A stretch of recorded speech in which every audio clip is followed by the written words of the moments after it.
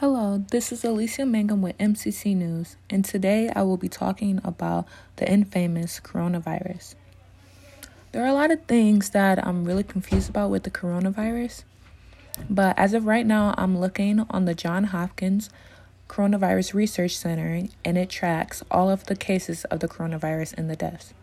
The last time that I've been on this website was around March or April of last year, and that was when the U.S. didn't even have 1 million cases yet. We have always had the most cases, but that was before we had 1 million.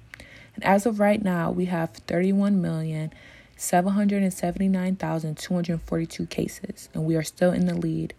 Second is India with 15 million cases, and I am just astonished because it's never ending. It's just constantly going up. And third is Brazil with 13 million, and then in fourth it is France. I don't know how the future is going to be with the coronavirus.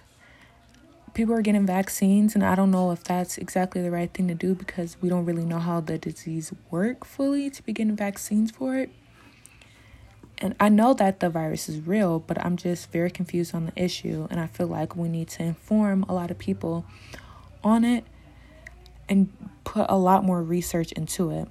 It's sad now that a lot of public schools are closed, but it seems like bars and other type of social events are opening up. People are even performing in concerts before all the schools are open. And I just feel like a lot of things are being ran backwards in the government, and a lot of attention needs to be brought to educating the citizens on what we should do for this virus.